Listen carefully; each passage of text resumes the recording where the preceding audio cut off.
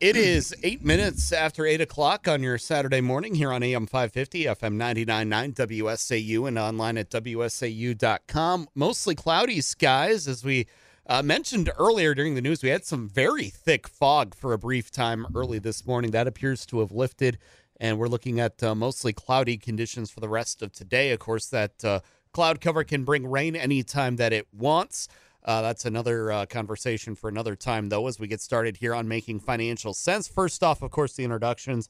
I'm WSAU News Director Mike Leischner. He's Merle Kelch of Kelch and Associates. Glad to have you back in studio today. It feels good. I'll have a couple weeks off after this, but feels good to be here. Indeed. Very good. And it's great to have you back as well. You're not remote. You're not battling the bugs somewhere. You're not battling the crowds to get a beer at a concert. But yeah, boring. Yeah, nice. Very boring day. However, you did tell me that you've got some smoked meat on the grill right now. We did, and so we've been gone so much with all the stuff that we invited the kids over and said, "Hey, come on over. Let's have some food." And so those that are available are coming over, and so I am going to smoke a pork shoulder. So for everybody show up at 205 West. No, that's not, that's my office address. So, yeah, indeed. And well, first off, before we get too deep into it, Powerball Mega Millions jackpot obviously rolling and growing rather large. And I know this is something that it's not the type of investment that you condone, but of course it is something that catches your attention every time it happens. You know, early on, in fact, it was this program, but it's still wearing a Thursday show, so this goes back a lot of years. Somebody called in and said, "So what should I do for my child for school? They're going to go to school in about 3 years, and I really don't have anything saved at this point in time. What do I do?" And I said, "Well, buy 24 lottery tickets a week." And they said, "What?" And I said, No, don't do that. It's just a joke. And then I said, later on, get a case of beer and drink it so you forget who told you has bad advice. So the radio programs folks go through a compliance audit, and their auditors came through and said, "You can't say that." I said, "I told them it was a joke." So do not buy lottery tickets for a retirement plan, by the way, folks. So. Yeah, it's, or measly $875 million for the Powerball it's tonight. It's finally getting high enough for me to do it. If it's only $100 million, I don't even play. And $640 million for Mega Millions. Cash value on that, roughly half or so, because, of course, the cash value is the amount of money that's actually in the prize jackpot. Yeah. Or the larger amount is what you would get with interest for taking the payments out over a period of years. So, but when you see something like this and people start asking you, "Hey, what should I do if I end up winning this?" Because obviously, if you do win it, a call to somebody like you is probably about phone call number 3 that you should make in this situation. What is your advice to these people? When somebody wins a big lottery like this, a big lottery, the first thing you do is you call AT&T and change your phone number. Mm-hmm. First thing right out the bat. Throw your phones out, get a new phone number. Give it to nobody except maybe your spouse, because you're going to find relatives you never knew as soon as somebody finds out that you actually won it. So they're going to call that phone number. The next call goes to your attorney.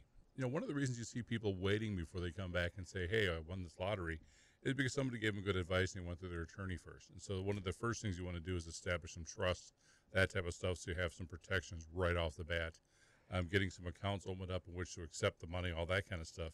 Imagine the look on the local bank's face if you walk in and say, "Oh, I'm going to deposit this $85 million or $875 million." Well, their heart's probably going to drop and they'll fall over. So there has to be a place that you have to accept that money. Afterwards, then you start having a conversation with a financial professional saying, "How do I want to take income from this?" Which is what we're all going to do. By the way, at $875 million, I'd guess that you'd have to limit yourself to about $750,000 a month. Something like that for income, but you might have to budget. Mm-hmm. Yeah, something like that. Yeah, it'll be a tight budget, that's for sure. Well, the whole conversation comes is, what do we do then to derive income from those dollars, and how do we do so? There's an enormously wealthy person at one point in time by the name of Ross Perot. He took all of his money and all he bought was municipal bonds because it was tax-free. He didn't want to worry about the stress of anything. Mm-hmm. The low interest on the municipal bonds at that time in his life was still a whole heck of a lot more income than he said he could spend.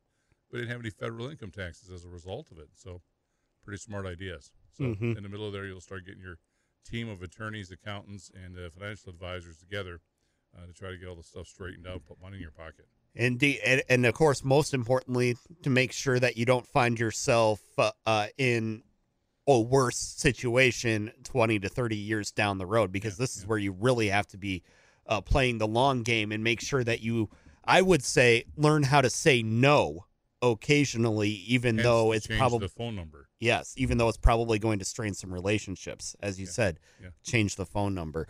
Yeah, so that's something that, of course, everybody is going to be watching tonight. Of course, our chat is always a filler for your phone calls at 715-845-2155. So if you have a question for Merle, feel free to give us a call here, and we'd love to chat on the air live with you. But Merle, one of the things that you were saying, this kind of ties into, and it's something we don't talk about very often on this show, is how do you find fulfillment in retirement? Because obviously, if you end up taking home a payday like this, the natural instinct is going to be, no matter what age you are, is to retire, and chances are there's a few decades you have to fill in there. Well, believe it or not, a lot of people who win large lotteries end up broke because they're just go crazy on what they're spending. So rather than spending the growth on the money, they start spending all the money and buying all their friends all the stuff too. So along the way, talking to a financial professional is always a better way to do so, to say, okay, are you going to spend all the principal? How much principal? What are you going to end up spending? My inclination would be is to buy a large boat that I can fish out of and just do that a long time. That'd be kind of nice. And by the way, folks, we were talking off the break before. So my wife said to me, she goes, if you win the lottery, you're going to retire. And I said, well, that sounds great, but let's define how much money we're going to win. If it's, $200, it's not going to quite cut it, so, but it's all about, balance, and like anything else in life. You see so many people that win $5 million and they'll go buy a $2 million house. Well, now you don't have enough money to be able to fund the house. So a lot of people miss some steps because there's somewhere along the way they just go crazy and they end up broke. So planning for a long term. Now, if you want $875 million, I'm guessing you're going to be okay. But a lot of people end up broke. 5-7 years after winning, they end up broke. Yeah, so that's why I've always said, if it is something that I am to actually luck into one day, I'd probably still be playing radio a few days a week. I don't know that I could ever completely get away from this business and this industry. And well, we'd be here together. Exactly. Making Financial Sense with Merle Kelch, though, just may move to 11 a.m. on a Saturday morning. For me, we wouldn't have to have disclaimers. Though, wouldn't have a securities license anymore. We could have a lot more fun. Oh, yeah, absolutely. He's Merle Kelch. We're Making Financial Sense on AM 550, FM 99.9, WSAU, online at WSAU.com as well. Last thing before we wrap up this segment, of course, we want to throw out there the disclaimer of, as you mentioned, you had the disclaimer earlier, but in the case of the lottery, treat it like gambling. Only put down as much money as you can afford to lose. Right? And not grumble. Indeed. Yes. So I've only got 3 sets of numbers for tonight. I'm, not somebody who's going to go out there and suddenly. Is that a 1, a 5, and a 10? Yeah. I'm not somebody that's going to go out there and spend, $10, $15 on tickets or so. Because, of course, I buy too many sports tickets, and we all know that sports tickets haven't gotten any cheaper these days. The other thing, though, the way I consider it, I always put down just a few bucks again here and there when the jackpots are rather large, or I'm maybe feeling lucky on a payday Friday. And I consider it a down payment then on my property taxes because, of course, here in Wisconsin, you get the lottery credit based on the lottery's profits for your property taxes. So I say that's a good way to look at it. Sure. We'll go with that. Mm-hmm. It looks nice. Sure. Yeah. That's it. Merle, of course, it considers it an investment. And no, he doesn't. It's gambling. Indeed. Your odds are much better at a blackjack table, I think. And I don't recommend doing that either. That's also not an investment. Indeed. Well, we will be back with more of your phone calls after this here on WSAU. It is 8:20 on this Saturday morning on AM 550, FM 99.9, WSAU, and online at WSAU.com. Cloudy skies outside the WSAU studios right now, and we're expecting that to stay that way for much of the rest of the day. We may have a few peaks of sun over the noon hours. We are making financial sense with Merle Kelch, and Merle joining us live in the studio today. Once again, Merle, I know your week is very busy. Obviously, you've got a lot of clients you got to take care of. You've got a lot of reading. You've got a lot of fishing that needs to be done. So this week, I know a lot of the chatter was again on that dreaded R word, recession. What is the feeling among the professionals, among the insiders, if you will? Yeah. So, in here, one of my favorite economists, Brian Westbury from First Trust out of Chicago, one of my favorite economists, and he comes through and says, despite of what's happening inside of the marketplace, he feels though the marketplace is still overvalued and that there's a recession still coming. So he, like the rest of us, are waiting to see what happens with the profitability numbers, which we should start seeing these numbers coming out like next week after, coming from corporate America. So largely, folks, the markets have run up. So either for those individual companies, especially from the tech side of things, the profits either have to come up to meet that value of the stock that the market's giving it, or that value is going to come back down. And the same can be said for the markets itself. So in their capital profit models that they use for Westbury, they're saying that the S&P 500 should be somewhere around 3,800, which means today it's overvalued a bit. And he still thinks that there's a recessionary period of time coming. Now, he wrote this article last week, Monday, prior to us seeing the CPI numbers and inflation numbers for the week. So it'll be interesting to see how he adjusts for that on Monday's thing. So essentially, a lot of the economists that I like are saying that there's still a probability of a recession coming. Don't know the depth or how bad it's going to be or big or even when it's going to be, but the inflation certainly is still coming down, which is an important thing.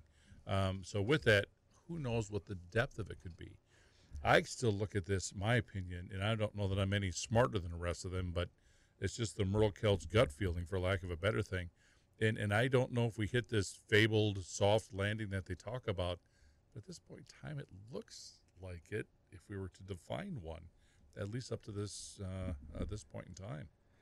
Yeah, and that seems to be the kind of the sentiment that I've been reading as well, is that we are in a kind of a period of great unknown, but there's no reason to, again, be pulling your money out of the markets, to be going and, stockpiling that emergency supply kit or things like that. The sky might fall, but we're all going to be okay. Maybe that's the way to say it. The sky might fall, but we're going to be okay. Last year, largely, there were a lot of people just didn't know what was going on, and people panicked and sold out and that type of stuff. Those that stayed back in have won much of that back that was lost last year. Not all of it in many cases, but much of it. And so as a result of it this year, we don't see a panic, but again, we'll see a recessionary period of time. I read an article some time ago that talks about maybe the baby boomers the millennials and not the boomers are expecting interest rates to drop, and that's why they're continuing to keep buying stuff from a consumer standpoint, waiting for the interest rates to drop.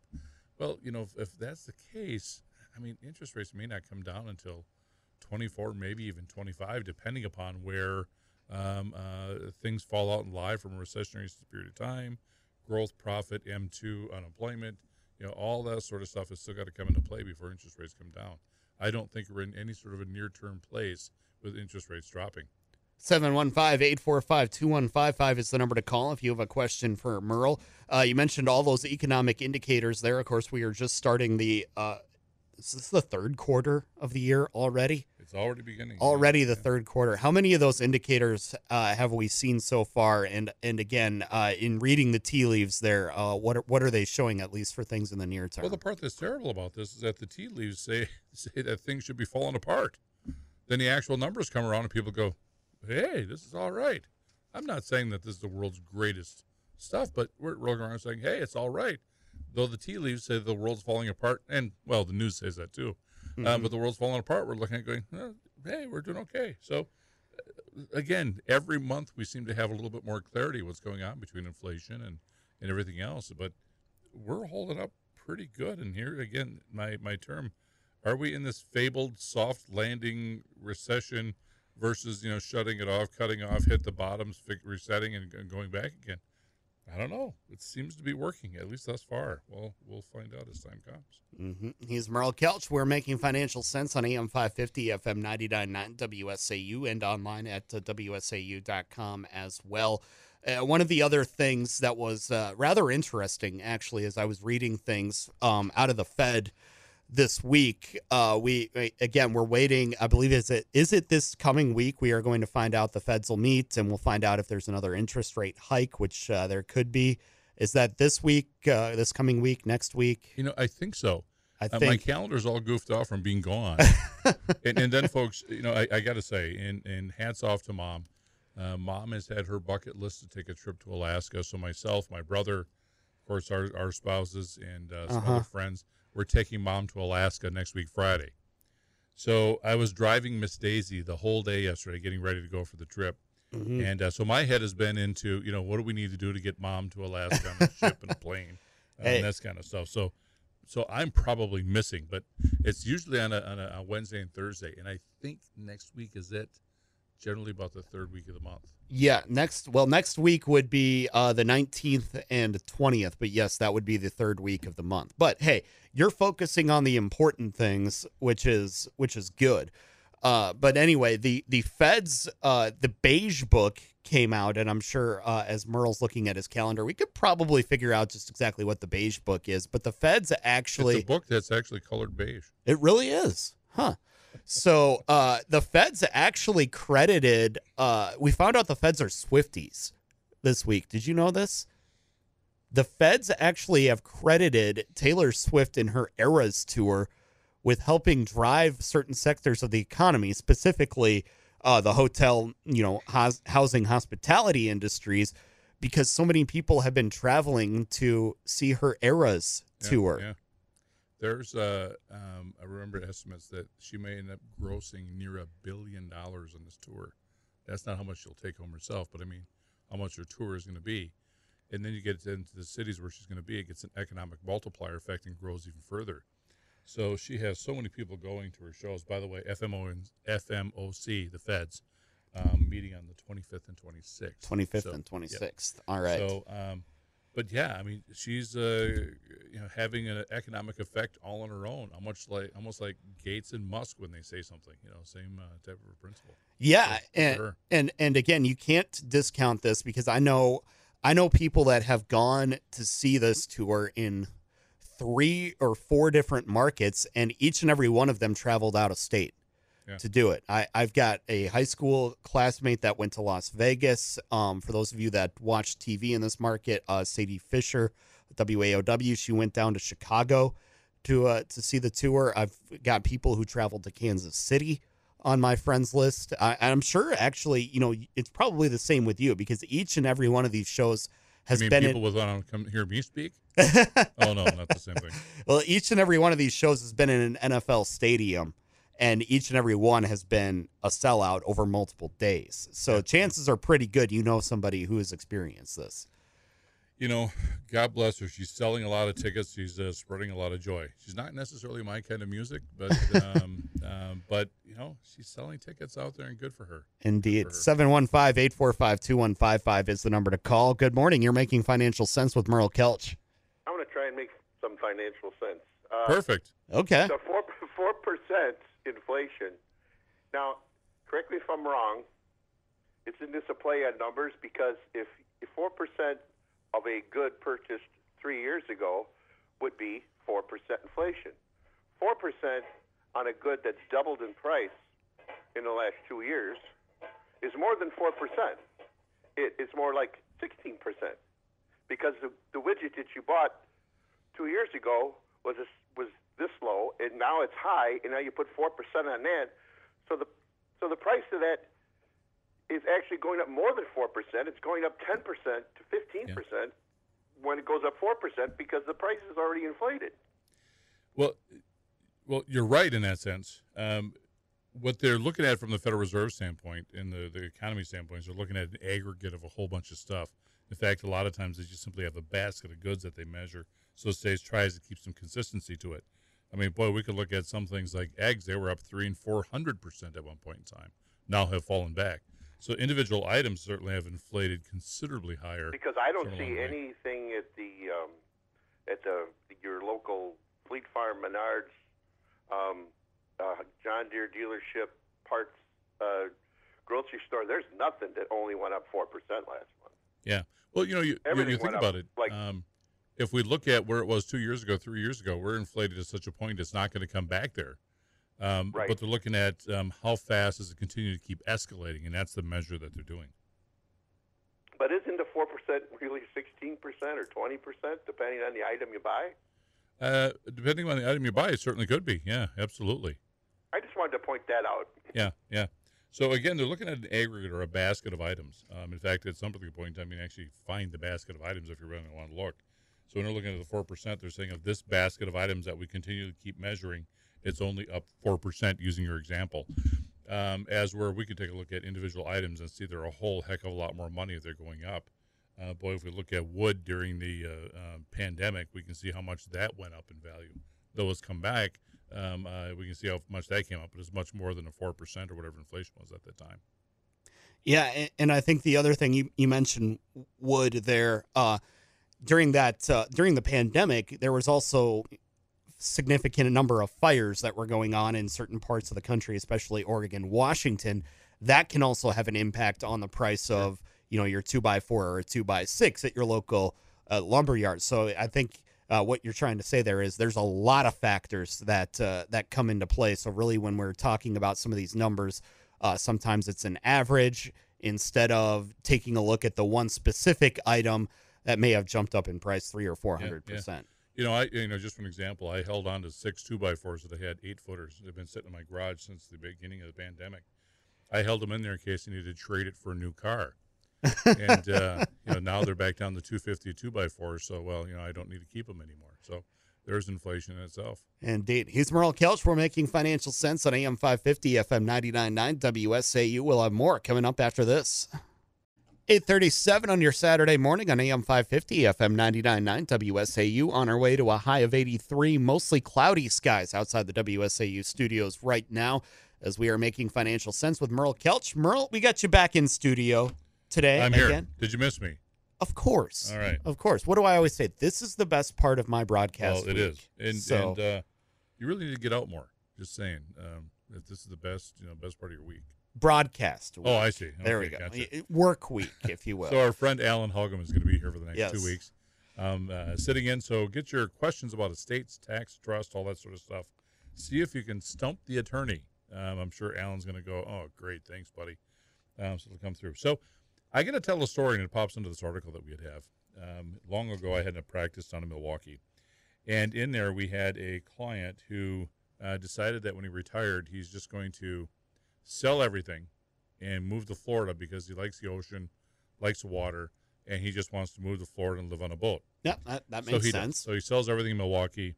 And matter of fact, the reason I still have a securities license today is because of him. So he moves down to Florida. I forget which city it was. He buys a boat, puts it on the water, decides he's going to live on the water. And then after about a month, he realized he has seasickness so bad he can't even stay on the boat. And he's like, oh, man. So we came back and we made the joke with him, and he later on bought a condo on the water in Milwaukee and moved back home because they always like being on the water in Lake Michigan. Well, the waves are a little bit different in the two places.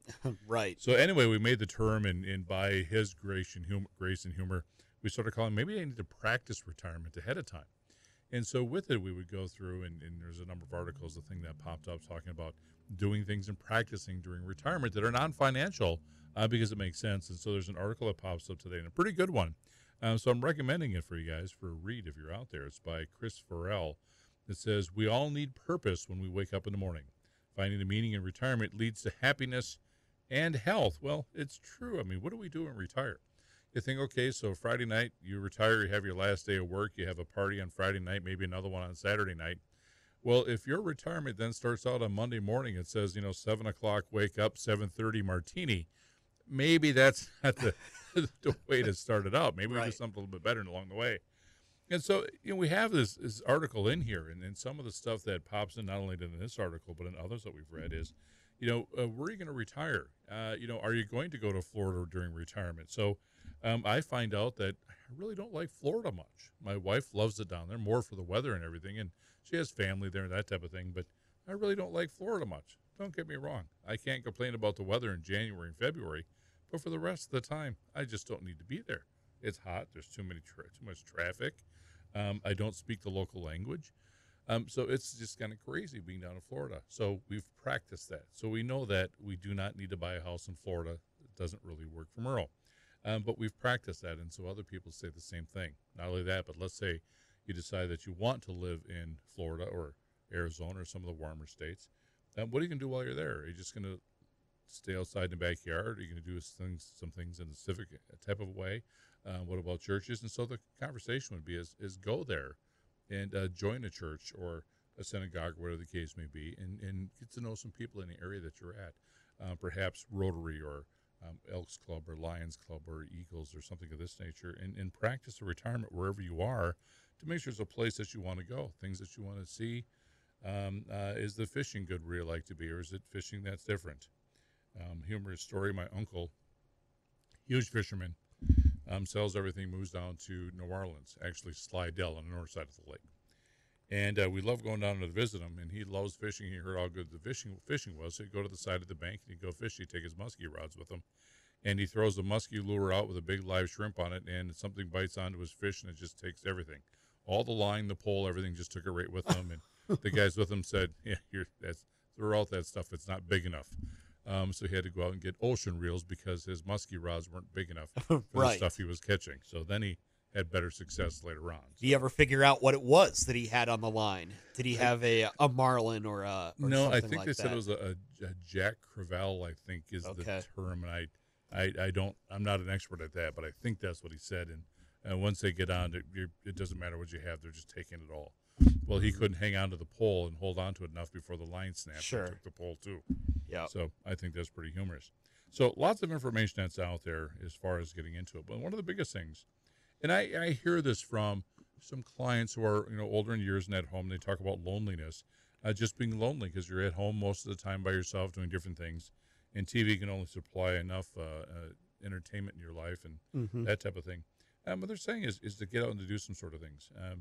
Join a civic organization. Of course, they're using Rotary as their example in here in this article, but doing stuff more with kids and that type of stuff and neighbors and getting around. We've had a couple of our clients over the years that have said they moved into a retirement home, one where they have somebody there and staff and a meal, and they preferred that versus being inside of their house, not necessarily because it was they had to pay for it per se, but because they had a lot of people in similar situations around them, and so they were able to make friends of the neighbor and the person next door. Maybe that's something that comes into play at some point in time too.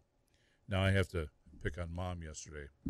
We're driving around, and I told my mom something, and she'd forgotten it, so I gave her a hard time. I said, "Are you really, is this going?" She goes, "Who are you?" And then she just started laughing, and so, love you, Mom. That was just hilarious. Indeed. So yeah. Yeah. You're one of the things I'm hearing as you're explaining all of this. This is the first time that for a lot of people are going to be going through something like this. Now, obviously, experience is one of the best teachers. I buy the house for the first time, not exactly knowing what I'm getting into, had somebody to help me guide through the process. Now I actually know what it's like. Coming up to retirement like this is something that you're experiencing for the first time at, 65, 70, 72, whatever age it's going to be. And there's really no playbook for how to go through something like this. You've got to be able to have somebody to have those conversations with to say, hey, have you thought about this? Have you thought about where you want to live, what you'd like to be doing, Sure. what you might want to be getting involved in? You want to have these conversations before it's too late. Yeah, and Americans are terrible about this. We're really good at creating wealth. I mean, that's what we do in America is we sell at it. But we're really terrible at telling the next generation. You think about this 150 years ago, if you wanted to know something, if you couldn't find a book, you had to ask somebody who was older than you. When I was a young man, my dad used to tell me, Grandpa Fitch, who lived next door, and my brother now owns a lot and has a house on it that he used to live in. He said, listen to him, because that's where you learn stuff, is by talking to older people. And I never forgot that. And I always respected that standpoint, because there's information and insight you're never going to get because we're too young. But, you know, Native communities, not only Native American, but Native communities, whether it's, you know, African tribes and people that I've talked to there, being there, friends of mine who were different sort of ethnicities and this kind of stuff, they all have either, you know, books or conversations from the older telling the younger. We've missed that as just Main Street Americans. We miss a lot of that stuff. We miss a lot of the wisdom that comes from the older to the younger. And boy, think how beneficial that would be. You know, if you have somebody or a mom and dad have been successfully retired, sharing how they did that with the younger kids. And I think we miss that. And if we did, I think we'd be a better society as a result of that. You know, I hope to pass on a lot of the stuff that I've learned to my kids and my grandkids. The unfortunate part is probably going to be practical jokes and that type of stuff. But you know, it's the things we have to teach, we have to learn, and give our experiences coming down. It only becomes beneficial as a result of doing so. So in my industry, you know, I see people who are retired, and I call retired successfully. That doesn't mean they have the most money, folks. It just simply means that they have enough money to carry on their lifestyle once they stop working. That's retirement success, in my opinion. Don't have to be a multimillionaire, just have to be able to live on that lifestyle. Mm-hmm. And I find a lot of it, and there's a lot of consistencies that happen with that. So in my experience, I can honestly say it's never the people who made the most money during working years that had the best retirements when they retired. It's kind of interesting to me. It's not. Never is. But it's usually the people who saved the best during their working years and had a reasonable lifestyle that end up retiring most successfully. You know, we have clients that have made hundreds of thousands of dollars over years and years and years of retirement. They retire, and then all of a sudden they just spend all the money that they had on, in my opinion, stuff they really didn't need to begin with. And they find themselves going, well, geez, I'm just really struggling. I'm really not making that money like I did before. Well, you were never going to, because you never saved enough to be able to hit that lifestyle. And then we have some clients that just recently retired, and more money than they need to retire at the lifestyle they want in by multiples. And along the way, you know, he said, well, we saved. He said, but I never really like to spend a lot of money. And though his income was tremendous, his last car, he paid $3,000 for a used Prius. And now that he retired, he said, I might step it up and look for a $5,000 Prius and sell this one. Because it doesn't spend any. So, but it's an interesting way to look at things, that we don't get that information from the older to the younger as we used to before. I know some books that were written that were out there probably help interject that, but the best way is to talk with family members that have had that success. One of my favorite speakers that's out there, I shouldn't say out there, he's long since passed now, Jim Rohn, said, I wish I could have a seminar and I would take it and pay happily for people who sucked at retirement and terrible and didn't do anything right and didn't make it and they couldn't retire. I wish I could have a seminar how to do that. Then I would know what to avoid. And I thought, right? That kind of makes sense. But the biggest things are the people who saved and were conservative and didn't do a lot of wild stuff, and they tended to retire successfully. He's Merle Kelch. We're making financial sense on AM 550, FM 99.9, WSAU. We'll be back to wrap up this week's show after this, but first, here's Chris Conley with This Day. Final segment here on Making Financial Sense on AM 550, FM 99.9, WSAU, and online at WSAU.com as well. We still have time for a couple of your phone calls, so if you have a question for Merle, go ahead and give us a call at 715-845-2155. Again, that's 715-845-2155. We'll be happy to connect you with Merle. And obviously, Merle, we've been talking a lot about retirement today. Now, we didn't exactly, on-air staff meeting, we didn't exactly plan that we were going to spend time talking about what you do in retirement and things like that. But that's the way it's been. That's a beautiful thing. You start with an article and you let the article run. And of course, the Powerball, the Mega Millions, and what happens when you retire early like that. For somebody like me, again, you mentioned these conversations that you want to be having, whether it's because, I'm now in this capacity and I have these conversations with somebody like you every week, or it's just because I realize now that, especially starting on Monday, when I add one to my age, And I'm pushing 40 now. And as much as I hate to admit that, but yes, these things do need to be thought of.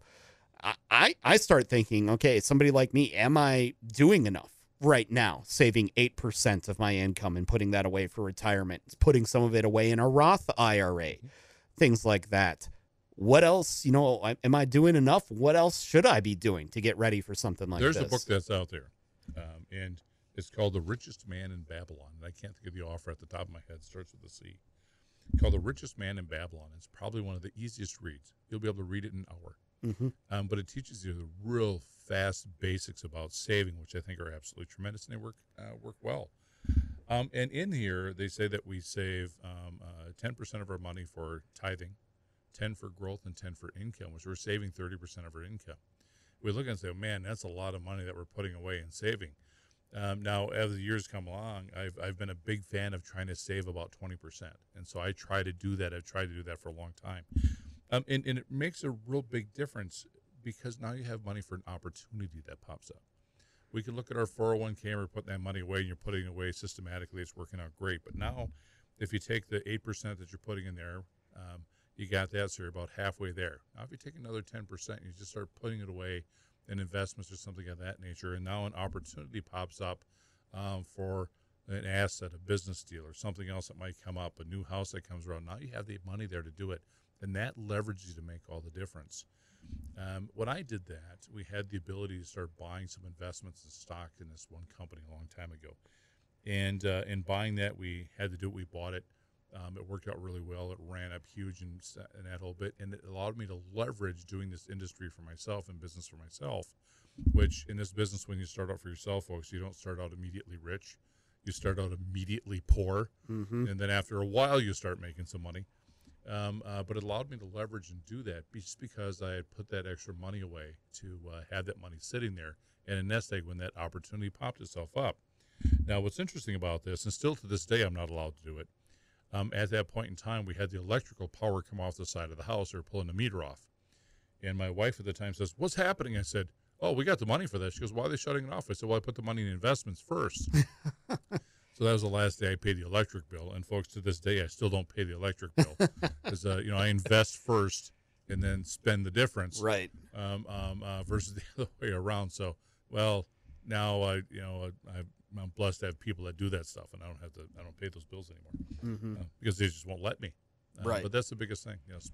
Save first, spend the difference, but save that money for thing. But read that book. There's your goal for the next 2 weeks. Absolutely. Richest Man in Babylon. I'll buy it for you. All right. Well, I'll find it somewhere. Yes, indeed. Perfect. And people also look at 8% now, should it maybe be 10% in a couple of years? If I've got a big change to my income, what should I do with that? Because obviously you're making do with what you've got right now. So if you end up, say, maybe getting a raise, getting a new job, something like that, where that's going to significantly change your income, what should you maybe look at changing in that if that happens? Well, the biggest thing is you have to have some money behind you if you do change jobs from one to another, because there's obviously going to be a month where it's going to be tighter. You're going to miss some paychecks. So you got to have some of that money sitting behind.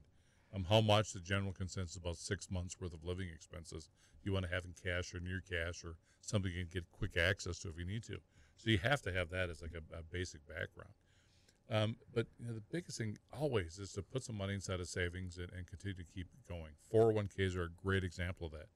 In fact, my wife and I, we've got, my stepdaughters, her daughters, twins. They graduated, went to school as RNs, and I've used their example on here before.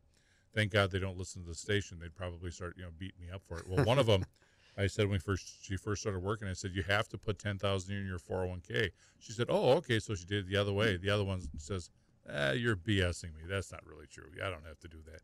Well, what's interesting is the one who did put the money away then had money for down payments on houses and that kind of stuff went through, was able to access some of that and had some money in that whole bit. And the one who didn't save went, well, how come I don't have that? Because you didn't listen to me. That's why, Yeah. Again, perfect example right there. Well, like I told them, I said, now you're going to make $50,000 a year. How much you make last year? Well, nothing. Well, great. Then you're not going to miss it. Put $10,000 a year away. One did, one didn't. And so the story of two worlds. Yeah. Yeah, indeed. And having those assets like that, the liquid assets, be that something that you can access very quickly obviously is important if you end up having an emergency situation too, and then there's $10,000 that you've got to help you out there. Yep, that's exactly the point.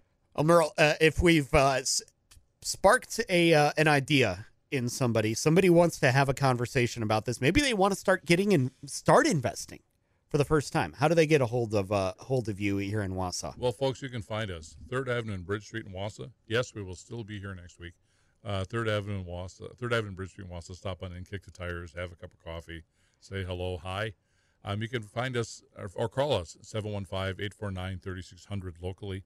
Outside of the Wausau area at 866-355-5100, or you can find us at KelginAssociates.com. Well, Merle, we always appreciate the time, and we'll look forward to chatting again it's probably going to be about 3 weeks. Again, 3 weeks. Yeah. Again, these summer schedules get pretty busy. They get pretty crowded. It might actually be 4 weeks. I don't know. We've got to talk about that. The off-air staff meeting, which will occur after we get the Fox News headlines on the air. But nonetheless, always appreciate talking with you. Always appreciate the insight. We'll look forward to chatting again in the near future. He's Merle Kelch. We've been making financial sense here on AM 550, FM 99.9, WSAU. As always, you can hear back the show later today at WSAU.com under podcasts.